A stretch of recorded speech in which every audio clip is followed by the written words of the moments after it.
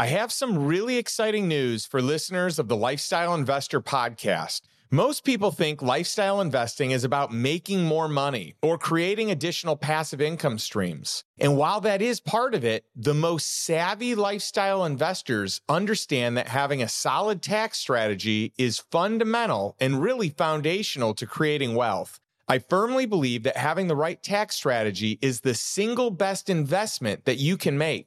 I know tax strategy isn't the sexiest topic, but once you understand a few key elements to the IRS playbook, the compounding benefit you receive year after year is enormously significant. In fact, we have members inside the Lifestyle Investor Mastermind who have used these strategies and have saved hundreds of thousands of dollars, and in some cases, millions of dollars. This is not a nice to have if you're interested in growing your wealth. This is a must. In our brand new tax strategy masterclass, I have hand-selected and shared the details of the 28 most valuable strategies to help you increase your tax savings this year and for years to come. Plus, if you want to hire a top-tier tax strategist, it can easily set you back tens of thousands of dollars, if not more. And you want to make sure that you have the best, most accurate information to ensure that you're hiring the right person for you. That's why we included a whole section with advice, resources, and multiple interviews with my personal tax specialists to help you build a bulletproof tax team, but for a fraction of the cost. The entire tax strategy masterclass was designed for people like you who want to keep more of their hard-earned money without having to sift through the complicated tax code. If you're interested, head over to lifestyleinvestor.com/tax to learn more about the course or set up a free consultation call with our team at lifestyleinvestor.com/consultation. Again, that's lifestyleinvestor.com/tax. Welcome to the Lifestyle Investor Podcast. Imagine being able to earn passive income, build long-term wealth, while gaining total freedom from your business or job. That's what lifestyle investing is all about. I'm your host, Justin Donald, and in less than 2 years, my investments drove enough passive income for both my wife and me to quit our jobs. And now I want to show you how to do the same. I want to teach you how to create wealth without creating a job. You'll learn the exact same investment strategies I use to multiply my net worth to over 8 figures, all before the age of 40. If you want to learn all about low-risk cash flow investing, achieve financial freedom, and live the life you truly desire, this podcast is going to show you exactly how to do it. Building wealth is one thing, but taking steps to protect it and create a lasting legacy is an entirely different challenge that entrepreneurs must face.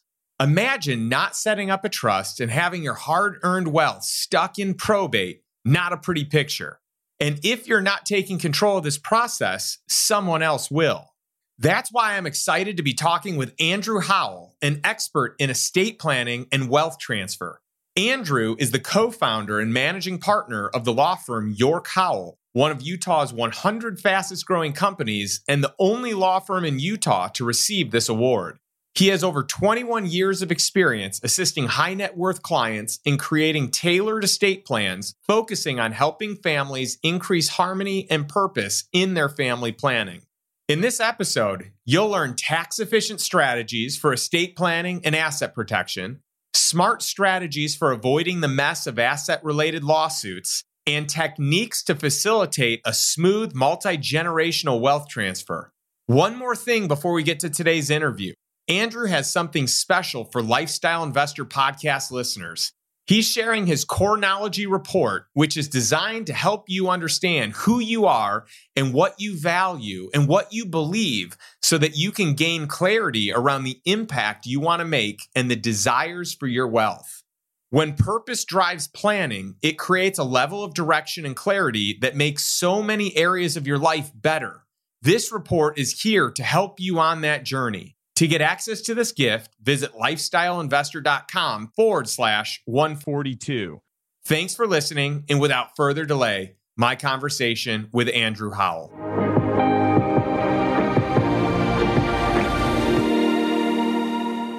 Andrew. So glad to have you on the show. Welcome. So excited to be here. Thanks, Justin, for having me. And I'm always excited when I can hear myself speak. My wife usually pays me to not speak. So anytime somebody wants to hear me, it's a good thing.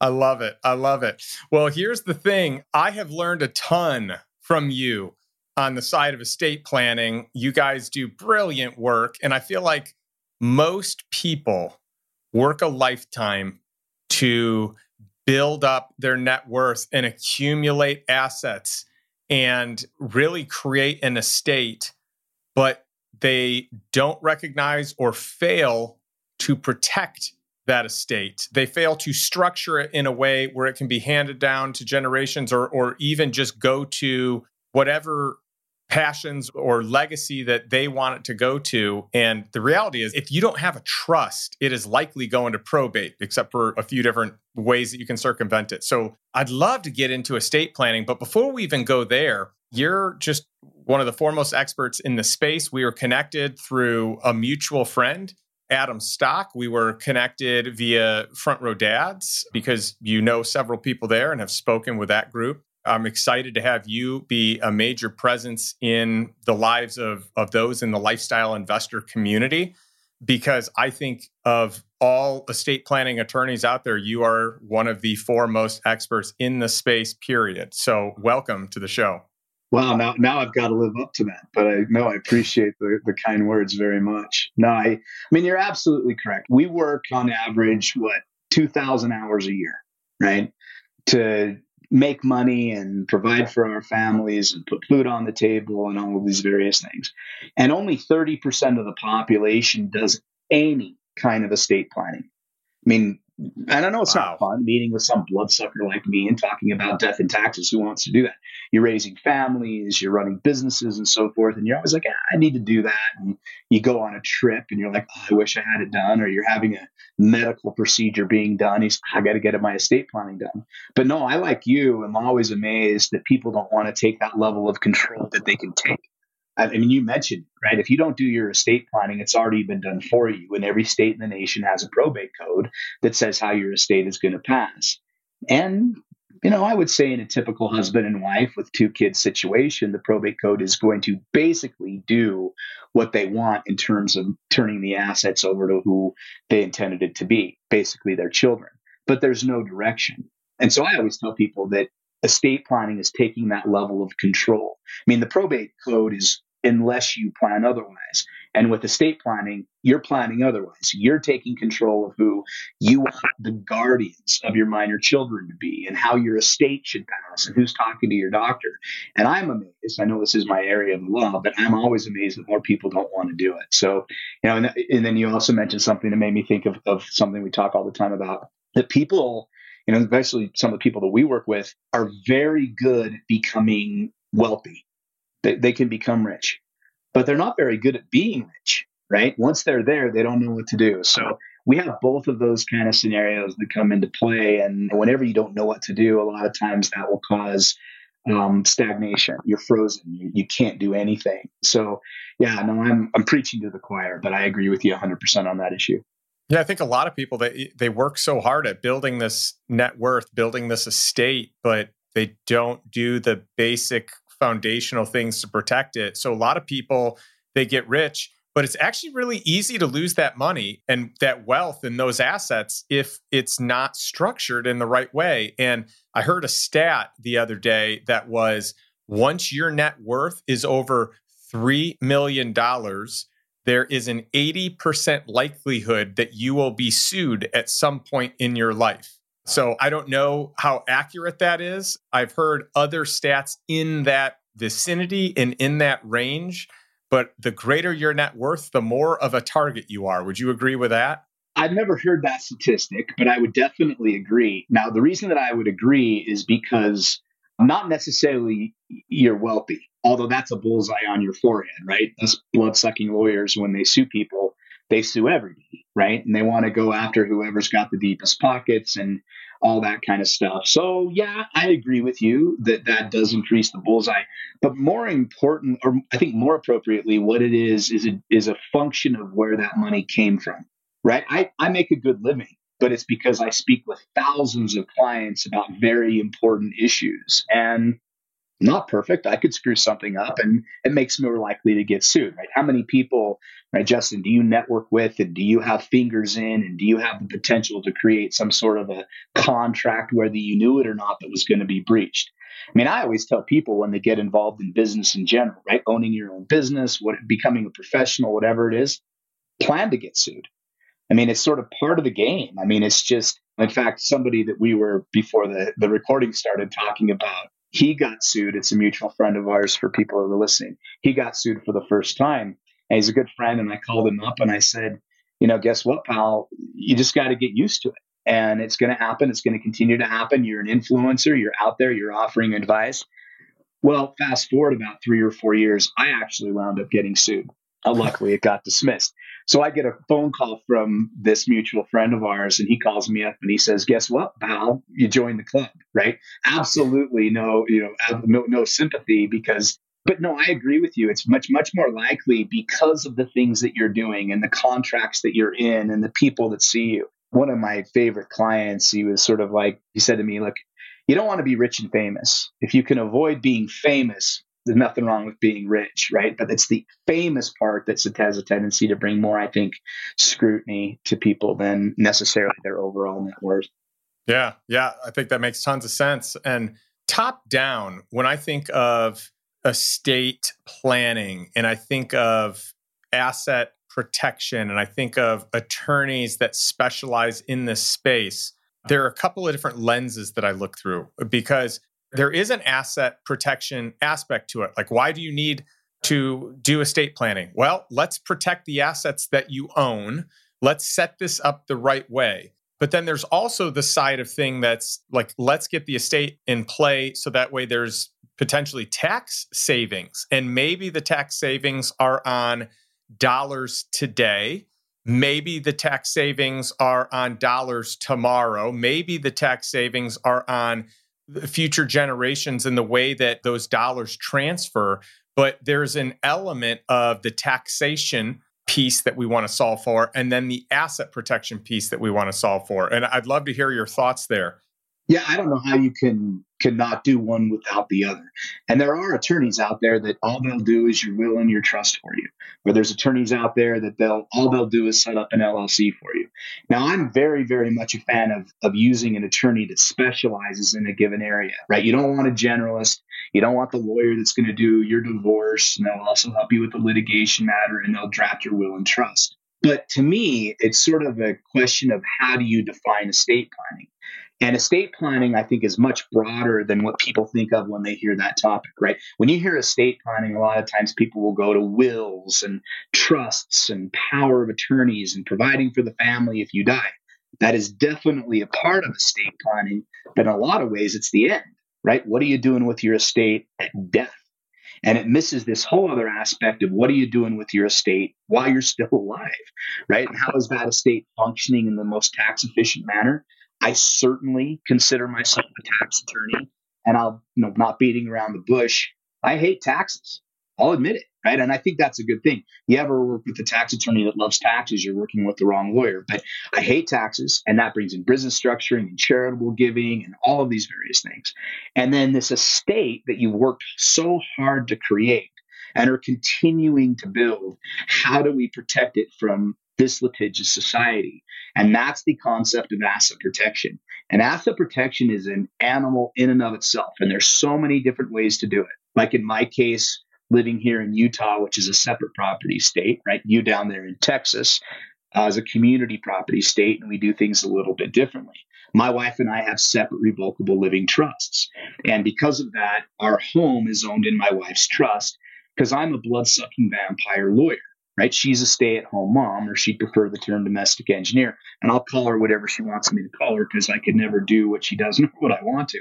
But our chosen professions carry different liability risk. And then beyond all of that, my wife's so much better looking than I am, and people like her a lot more. I'm getting sued before my wife.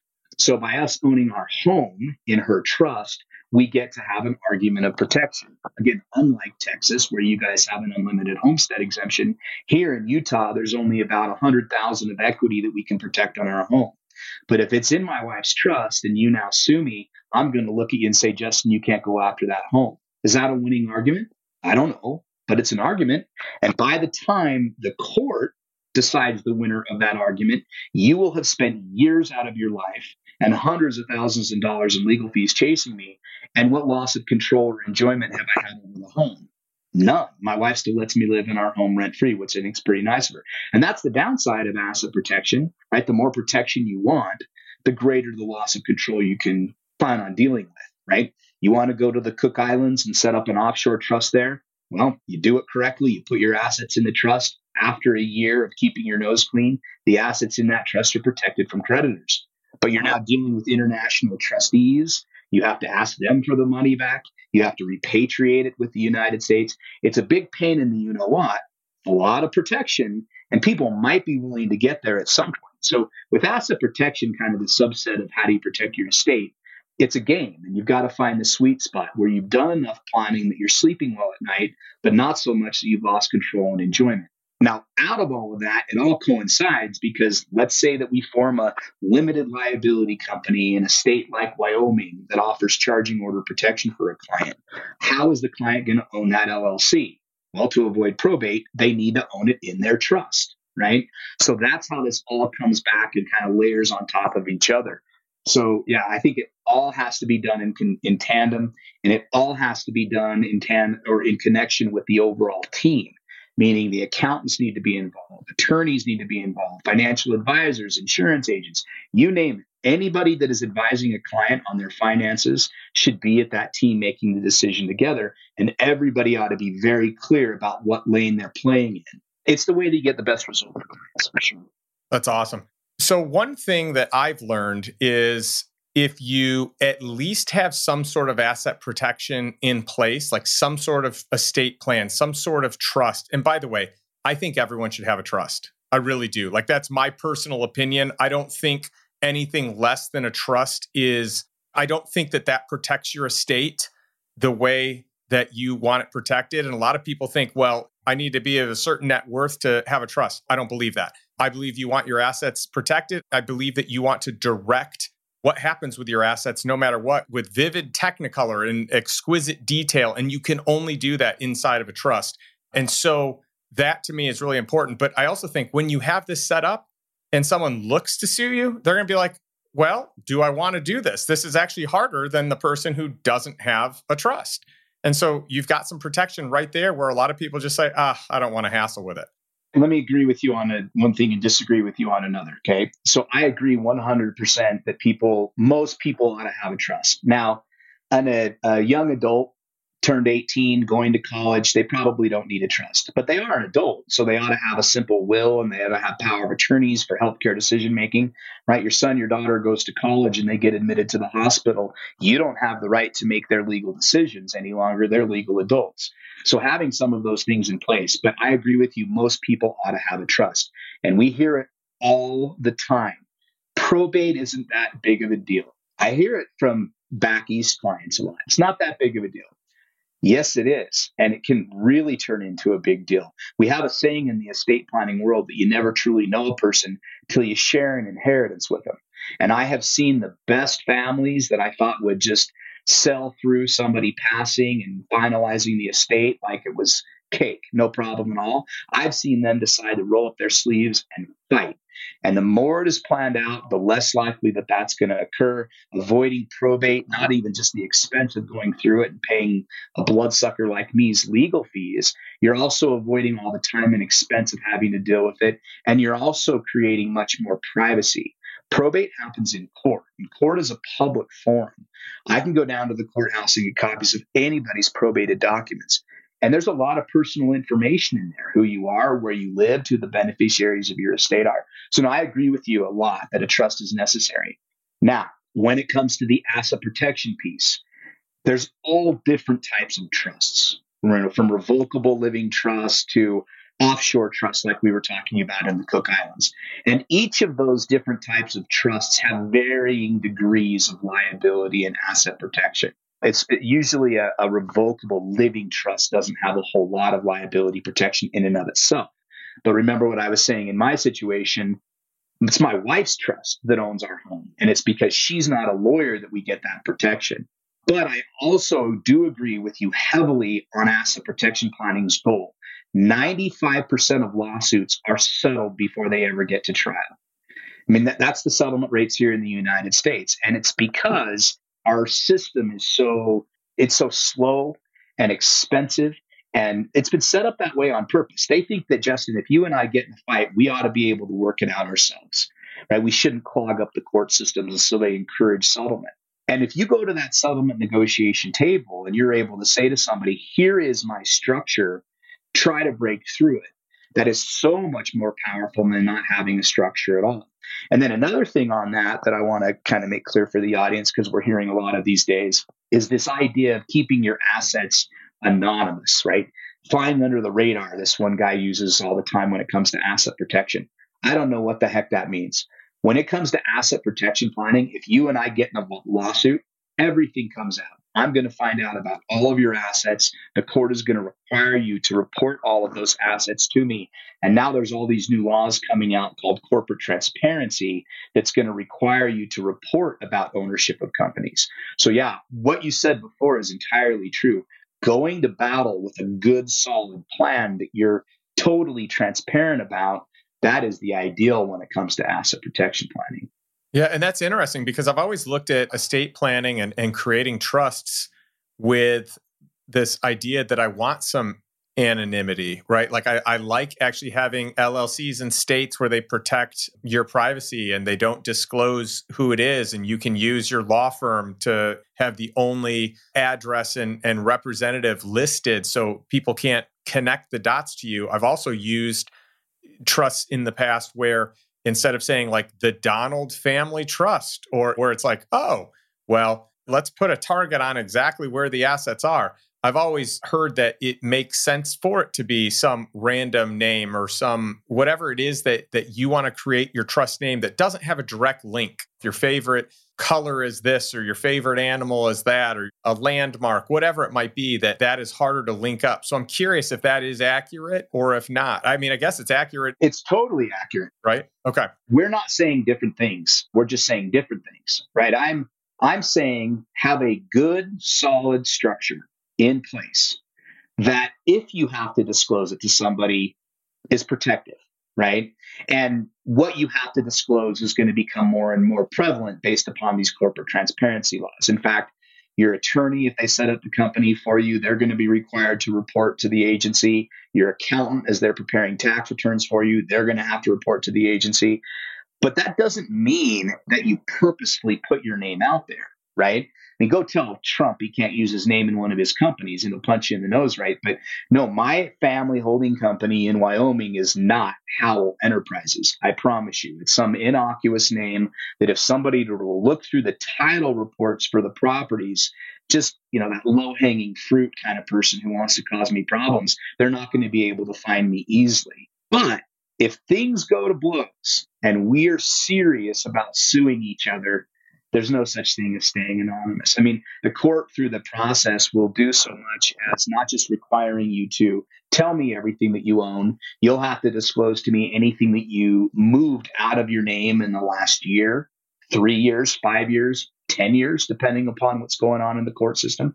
So it's one of these things that I just impress upon my clients, total transparency. Definitely don't put your name out there. Call it something different, since we want to try to keep private as much as we can. So I think it's just two different things, but they're not necessarily mutually exclusive. Do you love the podcast and the book and wonder what the next step should be on your lifestyle investor journey? For a limited time, my team is doing free, personalized consultation calls to learn more about your goals and determine which of our courses or masterminds will help you get to the next level. Whether that's to make your first investment or to create your first income stream of passive income, or whether that's to achieve ultimate financial freedom. If you'd like to reserve a spot, head over to lifestyleinvestor.com/consultation to book a free strategy session while they're still available. Again, that's lifestyleinvestor.com/consultation.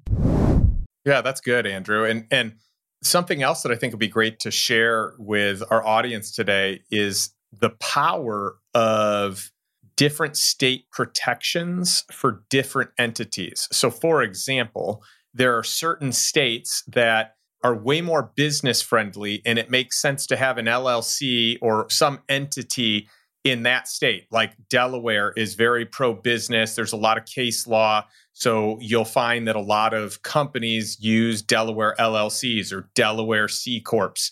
And also Nevada has some really nice protections, and Wyoming has some nice like anonymity protections. Some states require one filing ever. Other states require annual filings. So there's pros and cons there on the LLC or entity side.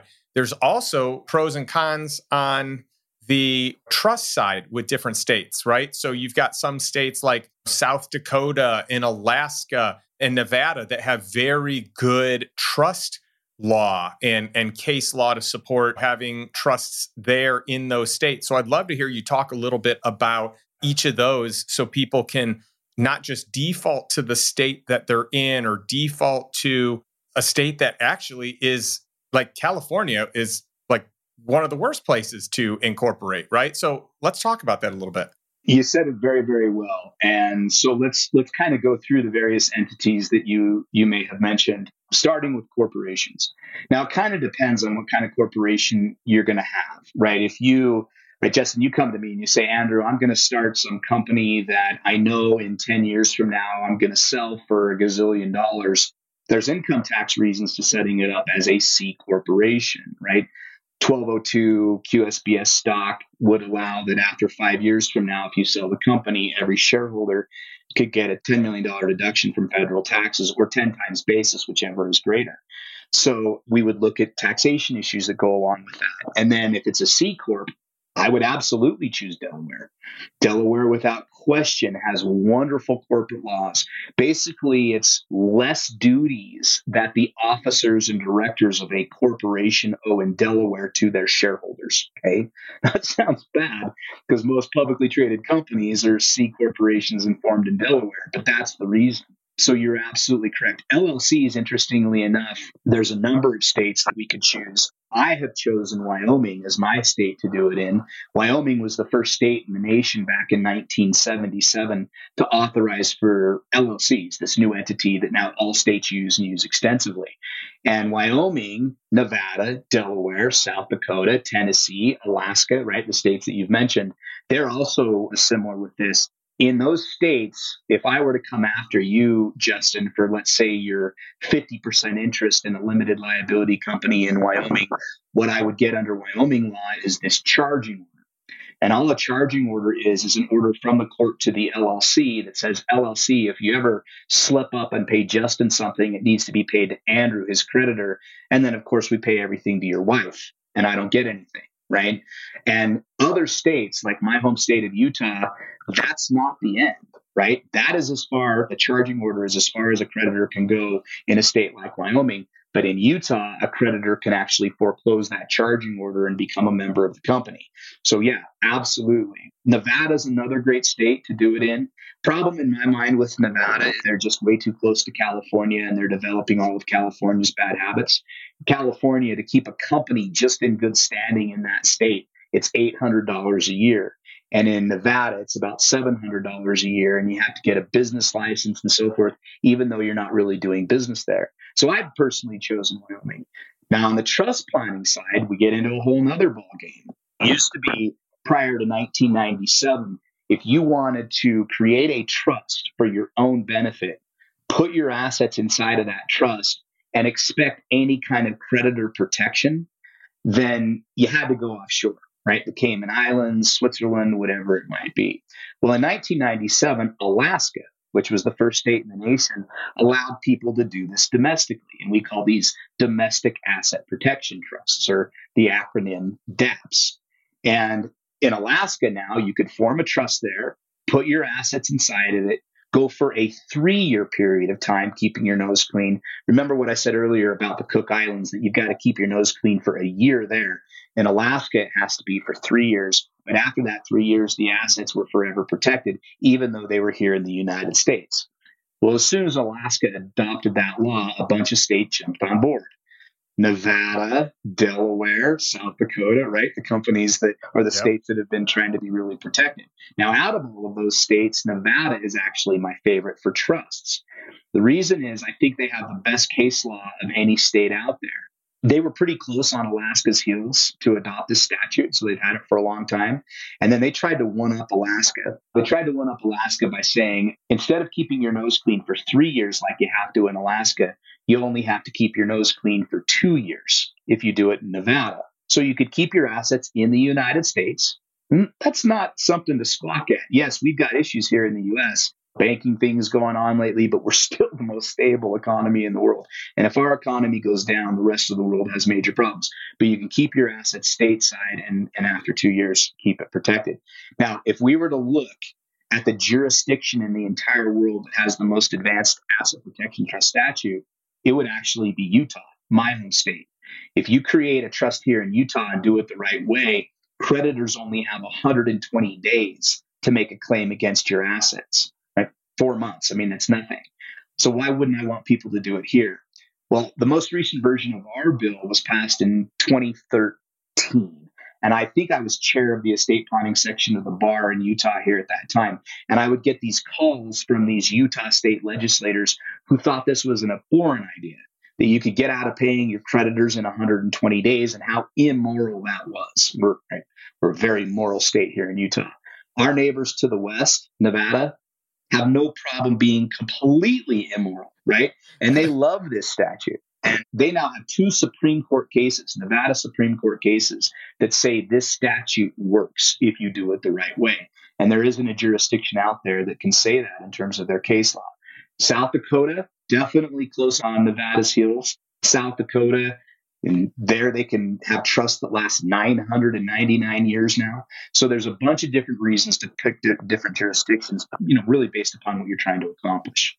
Yeah. And by the way, this is all so good from a strategy standpoint so that you can make the best plan for your family and for legacy purposes. And I love it that we're kind of opening the window to, kind of going behind the curtain to learn more about this stuff. Now, one of the big catchphrases or buzzwords that's happened here recently, people are talking a lot about a legacy trust or a dynasty trust.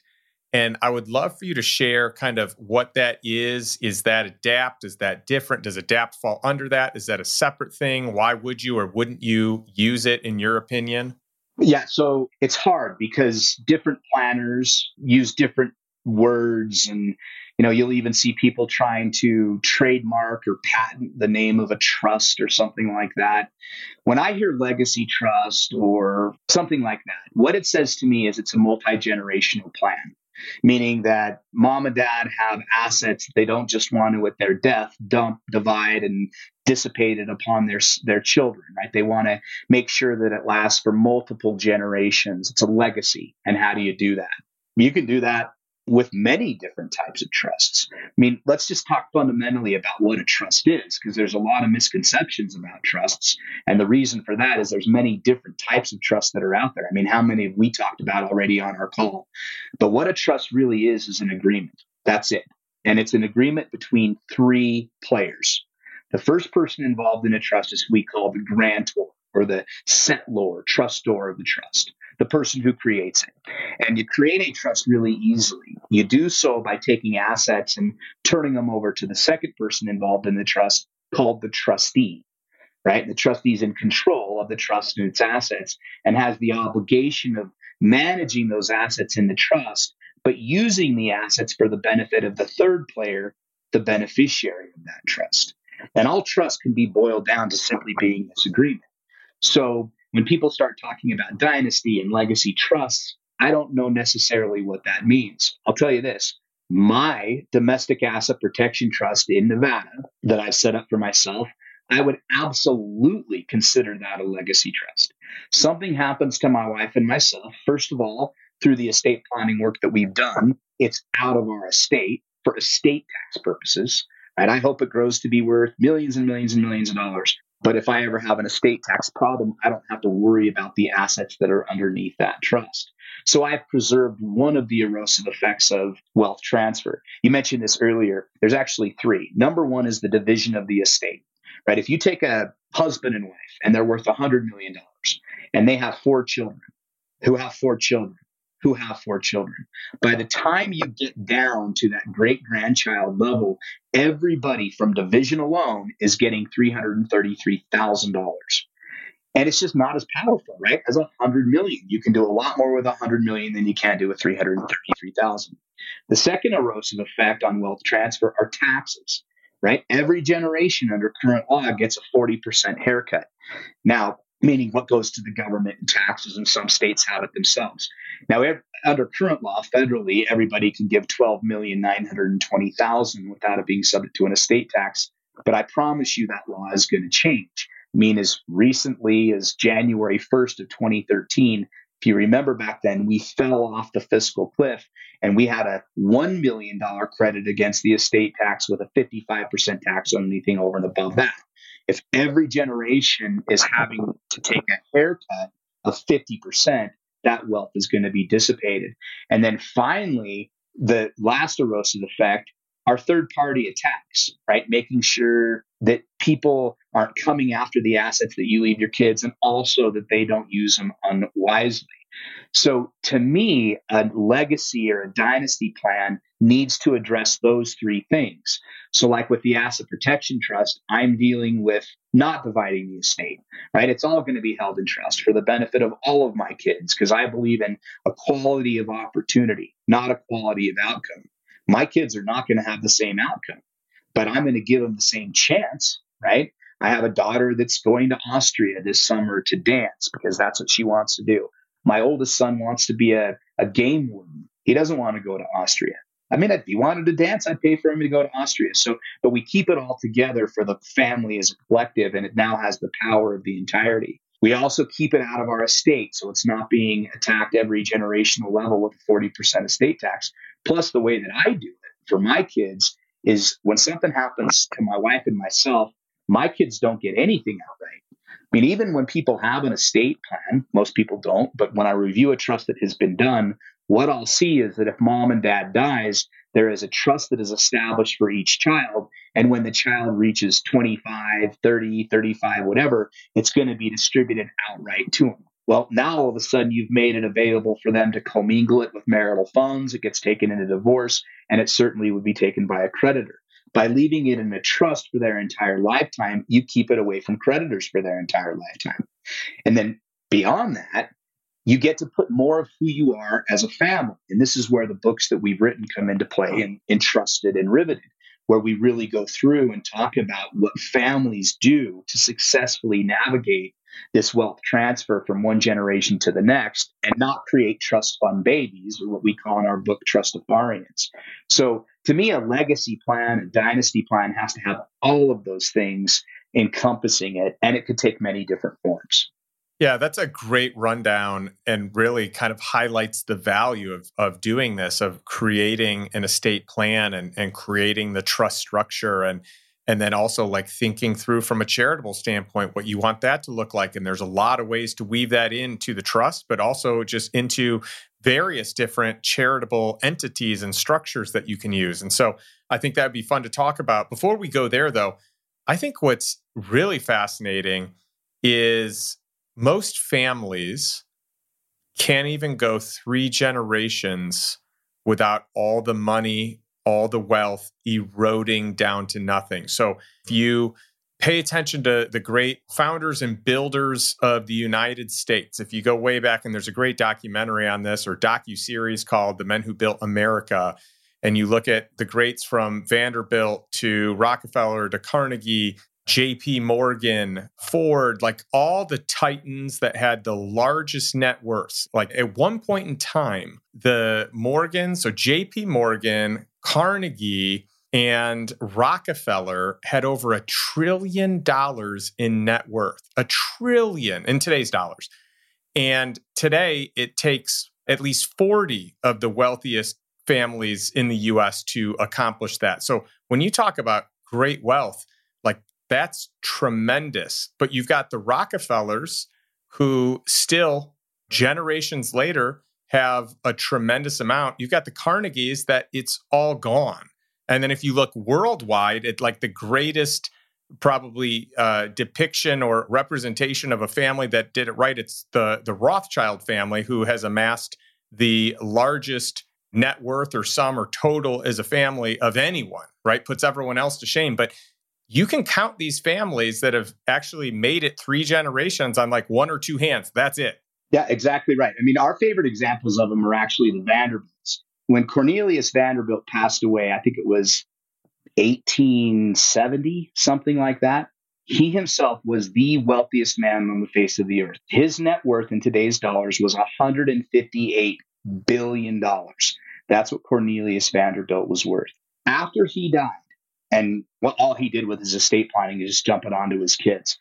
30 years after he passed away, there was not one of the Vanderbilts that was amongst the wealthiest in America. Now, they were still wealthy, but they weren't amongst the wealthiest. And then in I think it was 1973 or 76, there was a reunion at Vanderbilt University with all the Vanderbilts. Well, supposedly all the Vanderbilts, but there wasn't a millionaire amongst them.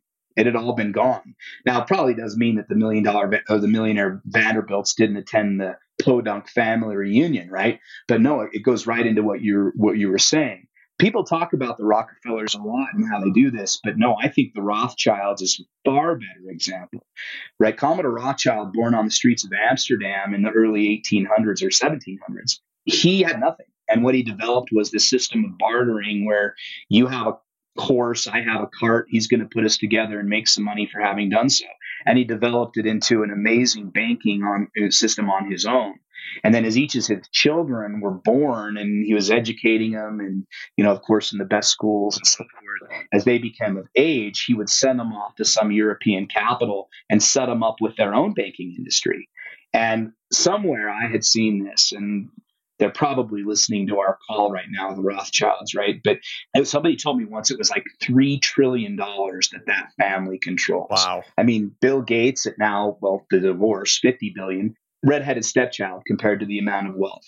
And it was because of the intention that was put in Vanderbilt as he raised his family and what he expected of the family. With higher net worth families and higher income families, it is always important for the children of those families to know 3 things. First of all, they need to know what can they expect as being part of this family. Right? I'm a child. I'm in the Donald family. Does that mean, hey, we have a family vacation place that I get to use? Right? What does it mean? What are the privileges, and can I expect being part of this family? I also need to know what I cannot expect from being part of the family. No, you don't get to use the vacation property, right? You're not going to get a big payday when you turn 18 years old. We expect you to go to school. We expect you to start a business, whatever it might be, right? And then again, the third thing being is they need to know what's expected of them. So what can they expect from being part of the family? What can they not expect from being part of the family? And what is expected of them? And I don't know how many families have that conversation. We have, but that's because this is what I do. I would suspect that most families don't have any clipping close to that conversation.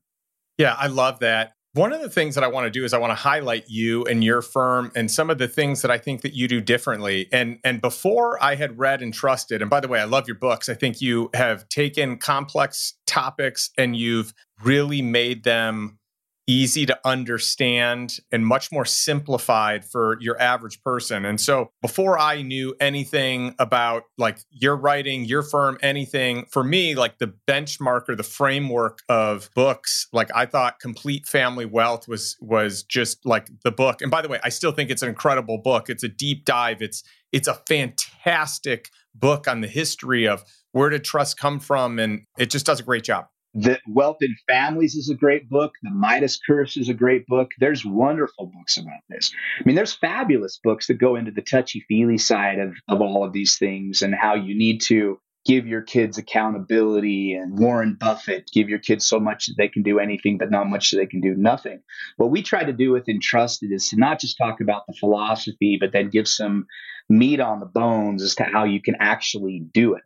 And what are those disciplines that our families that have embraced this have really accepted in their lives to make it successful? And so, yeah, I want to talk about that because you guys have really created like a different formula. So I think like most attorneys say, okay, tell me your estate. Here's how we plan for it. Here's how we envision things. Or what do you envision? I don't know. Well, here's what I recommend. Whereas you guys, your firm says, well, let's talk about values. Let's talk about family values. Let's talk about personal values. Let's talk about like long term. What do you want to be known for? How can you guys do things together while you're alive? What do things look like after you're gone? What are the values you want to instill in your kids? And so I'd love to give you an opportunity to share a little bit about that, a little bit about core values and Corenology, which is something brand new that you guys have created and are rolling out that I think is the biggest differentiator and biggest value add for someone to work with you, because this is the foundation that I think all estate planning should be built on. Yeah, and thank you very much for the question. And I have to give you a little bit of a background as to why it came to this. I mentioned my grandfather before. He was a Harvard Law grad, an estate planning attorney. People still call him the dean of estate planning. He passed away in 2006, but he was very active in my life. And I was at a very early age working down at his law firm as a gopher. And he was an estate. His clientele included Disney, the Hearst family, the Durst family, the entire Browning family. Worked with my grandpa, and he did very, very well. But he was really good about exposing me to the practice. One time he was meeting with a new client, or not a new client, an existing client. It's a gentleman by the name of Earl Holding, who's passed away, but he used to own Sinclair Oil. And Earl came in to meet with my grandpa, and he was talking about a new asset that he had purchased. Now, a client usually comes into my office and says, hey, I bought a new vacation property in Florida, something like this. This was a 4-mile oceanfront parcel in Santa Barbara, California. I mean, just this tremendously valuable piece of property. And I watched my grandpa and Earl have a conversation, and I don't remember, I'm sure he did, but I don't remember once my grandfather asking how much that property was worth. What did it cost? Or it was, what does this mean? How is that going to fit into your other real estate holdings? How is this, who's going to control it within the family? It was just a much deeper discussion. And that's how I thought estate planning was done. Getting out of law school, I started with a large law firm here in Salt Lake. It's called Durham, Jones and Pinniger. They've since been acquired by the largest law firm in the world, Denton's. But they had a process, okay? And it's what I call a trust mill. You would be introduced to a client. Somebody would get referred into you. You'd reach out to the client. You'd get their financial information. You'd meet with the client. You would tell the client what they needed to have. You need a will. You need a trust. You need this. You would prepare it. You'd drag them into your office. They'd sign it. You never talk to them again, right? And it was a matter of volume. How many could? And it didn't make any sense to me. There wasn't any discussion about purpose and what the family was trying to build. It's like going and hiring a contractor to build your house, but you don't give them any blueprints, right? How can I tell you, Justin, what you want to have in your estate plan? So no, we definitely spent a lot of time doing that. And that's where David York and I met at a later law firm that we were both at. And he was coming from a different background than I was, but we came to the same conclusion, which were most of our colleagues were missing the point. And that's where we started kind of collecting the ideas for Entrusted, the book we wrote in 2015. I thought 2 people were going to read that book, Justin. My mom, maybe, and then my high school English teacher, just because she couldn't believe that I actually wrote a book, right? Let her read a book. But it actually had a really big, it had a sort of a big ripple in our nerd world of estate planning. People liked it, but they were sort of left with, okay, this is great, but now what? What do we do now? What's the call to action? So we actually developed a game for families to play called Rivets. The idea behind Rivets is that we use a bridge as the analogy, bridging the gap from parents to kids, and no bridges are held together with rivets. And the rivets are the values that the family holds dear. And so basically what it was a trading card game where at the end of the game, every family member has their 5 core values. And then as a family, you build the 5 core values of the family. Now, that started in 2015. We wrote our follow-up book, It Riveted, in 2018, that dives more into values and life experience and how that affects all of those things. And then since 2018, when we wrote that book, for the last 5 years, we've been developing software. And we have a whole online software. It's a software as a service product that we're licensing to 7 different financial institutions throughout the country right now. And it's their intake for their clients. Their clients have to go through this before they meet with any advisor at the firm.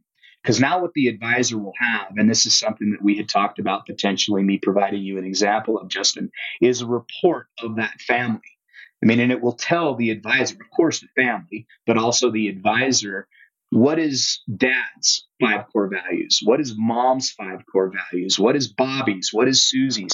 And then what does the family collectively think of their 5 core values? And then also it goes into personality styles and if one child is productive versus artistic.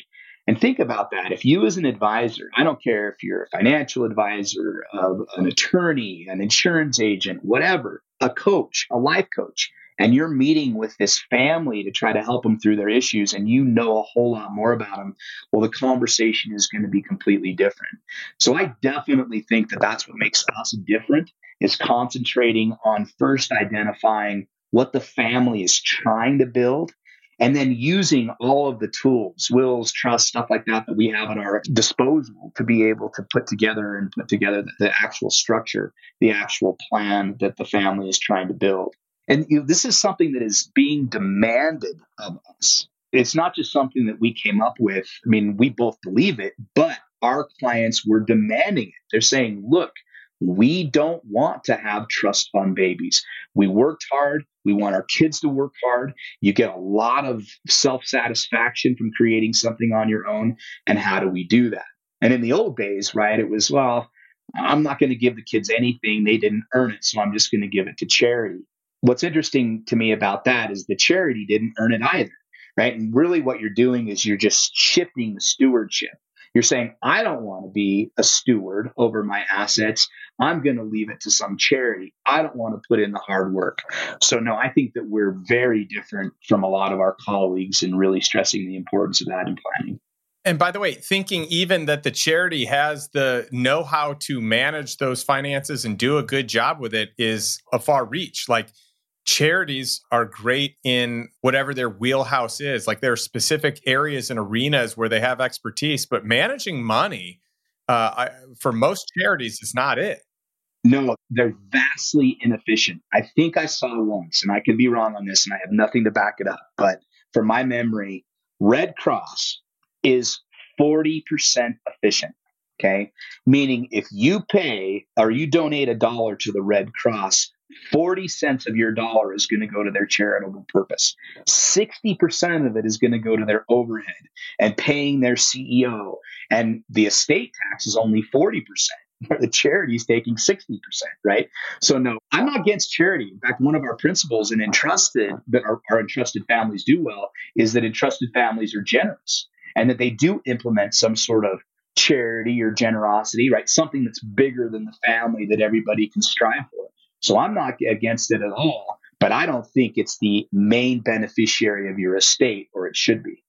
Yeah, that's great. I think that's great perspective because now the onus is on us. We need to take responsibility for helping to create that legacy piece. And when I say legacy, I don't mean like putting your name on a building, right? Like that doesn't have to be legacy. Like, that's probably more vanity than legacy. I think like legacy is like teaching the tools, teaching the wisdom, giving knowledge, and then equipping the future generations for how to deal with and use wealth for good, right? Yeah. So I think you guys do that well, and you've pioneered something that I don't know of anyone else doing. So I think that's really fun. Yeah, the website's coreknowledge.com, and that's coreknowledge.com, and people are welcome to go look at it. It's a login website because you have to be a licensee to be a part of it, but you can get a kind of a flavor of it. And I don't know anybody out there that is doing what we are doing on that end.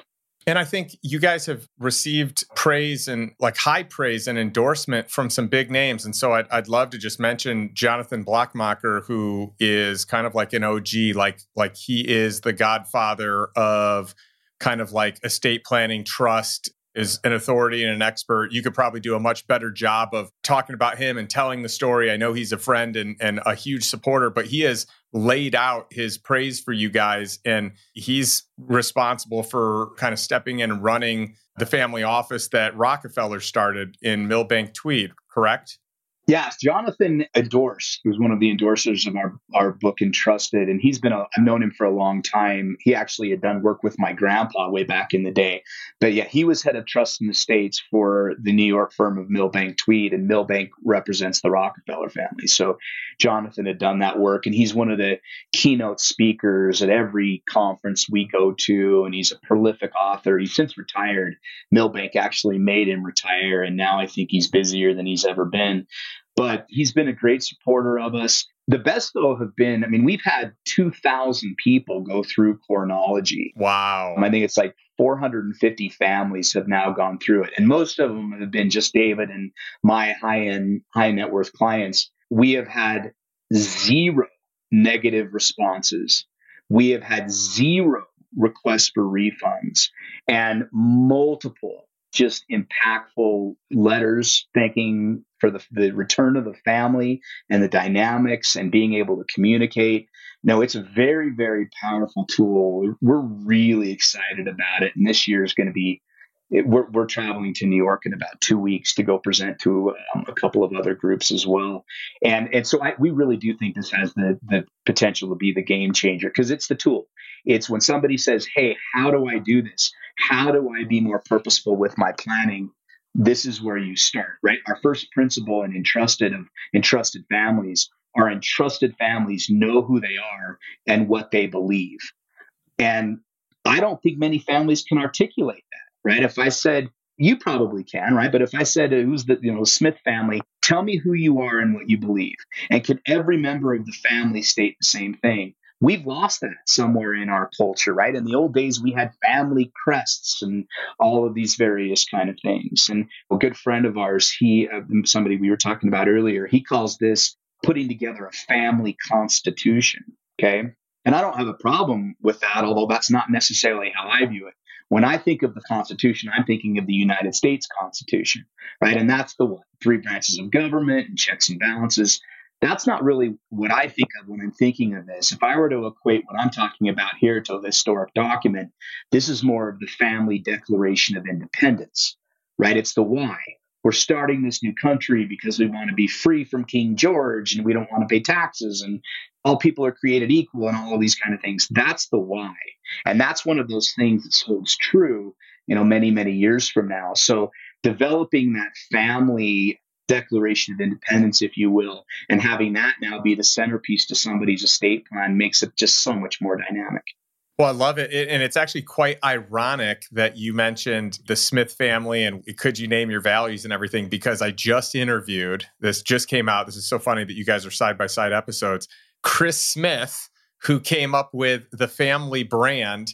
And so in that reference, that Smith can actually do a great job and his model is brilliant. And I think everyone should go through this. And what I think is there are different levels to it. Like he's providing an identity for the family. And I think everyone needs that. They need that brand. And you guys are providing that identity on the family, but with the values that they have and then the legacy of that family. So it's like an extension of it. And I love that you're doing that. I highly recommend that people read your books, Entrusted and Riveted, and really get plugged in. Where can our audience go to find out more about you and about your law firm in the event that they want to take some steps and take some action to be able to learn more about their estate and how they can set it up in a good and favorable way for their family? Yeah, our website, it's yorkhowell.com, YORKHOWELL.com. That has a lot of information, obviously all of the lawyers in our firm and what everybody does. If somebody wants to speak to me directly, I'm happy to. And the easiest email for me, it's a corny one. It's teamandrew@yorkhowell.com. Andrew@yorkhowell.com will work, but it will just come to me and I'll probably miss it. The team one goes to my paralegals and my assistants and me, and so nobody misses an email. And then we'll definitely respond. If somebody says, hey, Andrew, we want to talk to you about our estate planning. If it's me or somebody else in the firm that might have quicker availability, we'd love to speak to anybody that way. Our website, chronology.com, talks a little bit more about that. And then our books, Riveted and Entrusted, those are both on Amazon. They're also on Audible. The first book, Entrusted, I read it, so it's 4.5 hours of my horrible voice. But then Riveted, I had one of my clients who's a Emmy Award-winning voice actress read it, and it's actually pleasant to listen to. So those are good resources as well. I love it. And I'm excited for you to join us. I mean, one of the things for me that is important is that for the lifestyle investor community that I'm finding best in class to advise and help create really whatever it is. So in this case, like a killer estate that has a great plan and a legacy plan that envelopes in core values and family values. And so I'm just excited about what you're doing. And I'm thankful for your willingness for lifestyle investors to give a free consultation for those that reach out. And I'm excited to share some of the other things that we discussed where they can get a feel for what Chronology is and one of these reports looks like. And so I love the work you're doing. I'm excited to hang with you when we do our lifestyle investor event in Park City. Exactly. And yeah, we got a whole bunch of cool things, and you're going to be joining the mastermind here soon for a session. There'll probably be enough snow left by the time you get here as well with how much we've had. So you guys have had quite the winter. There's no doubt. Oh, it's been a record-breaking year. It's been insane. Well, I am just so thankful for the time here, Andrew, for just the time that you spent educating me and helping me learn more about the process and just the important things beyond the actual estate planning, like the things that matter the most and the things that actually bring the family together. And I like ending every episode with a question to my audience that hopefully invokes some sort of action. So here's my question for you, and wrapping things up today. What is one step that you can take today to move towards financial freedom and move towards a life that you truly desire, one that's on your terms, not by default, but by design? And I have to imagine for many of you, getting your estate in order could be that next step. So thanks for tuning in this week, and we'll catch you next week with another episode. Thanks for listening to the Lifestyle Investor Podcast. If you enjoyed today's episode, be sure to subscribe so future episodes are automatically downloaded directly to your device. You can also leave an honest rating and review over on iTunes. Not only do I read every single one, but it also helps me understand what content matters the most to our audience. And if you can think of one or two people who would benefit from this episode, would you mind sharing it with them right now? Who knows? Maybe they'll buy you something nice when they make their first million. If you would like access to today's show notes, including links to all resources mentioned, visit www.lifestyleinvestor.com. Thanks again for listening, and I'll catch you next week for another episode of The Lifestyle Investor. This podcast is being made available exclusively to financially sophisticated, high net worth individuals capable of evaluating the merits and risks of investments. The material presented in this podcast is not intended to be investment advice or to recommend the purchase or sale of any security, nor is it intended to be legal, accounting, or tax advice. You should consult with your legal, tax, or financial advisor in connection with any material discussed on this podcast. Past performance is not indicative nor a guarantee of future results. Certain materials discussed on this podcast may have been prepared by third parties, which have been obtained from sources that we believe to be accurate and current. However, we make no representation or warranty as to the accuracy, completeness, or currency of such materials.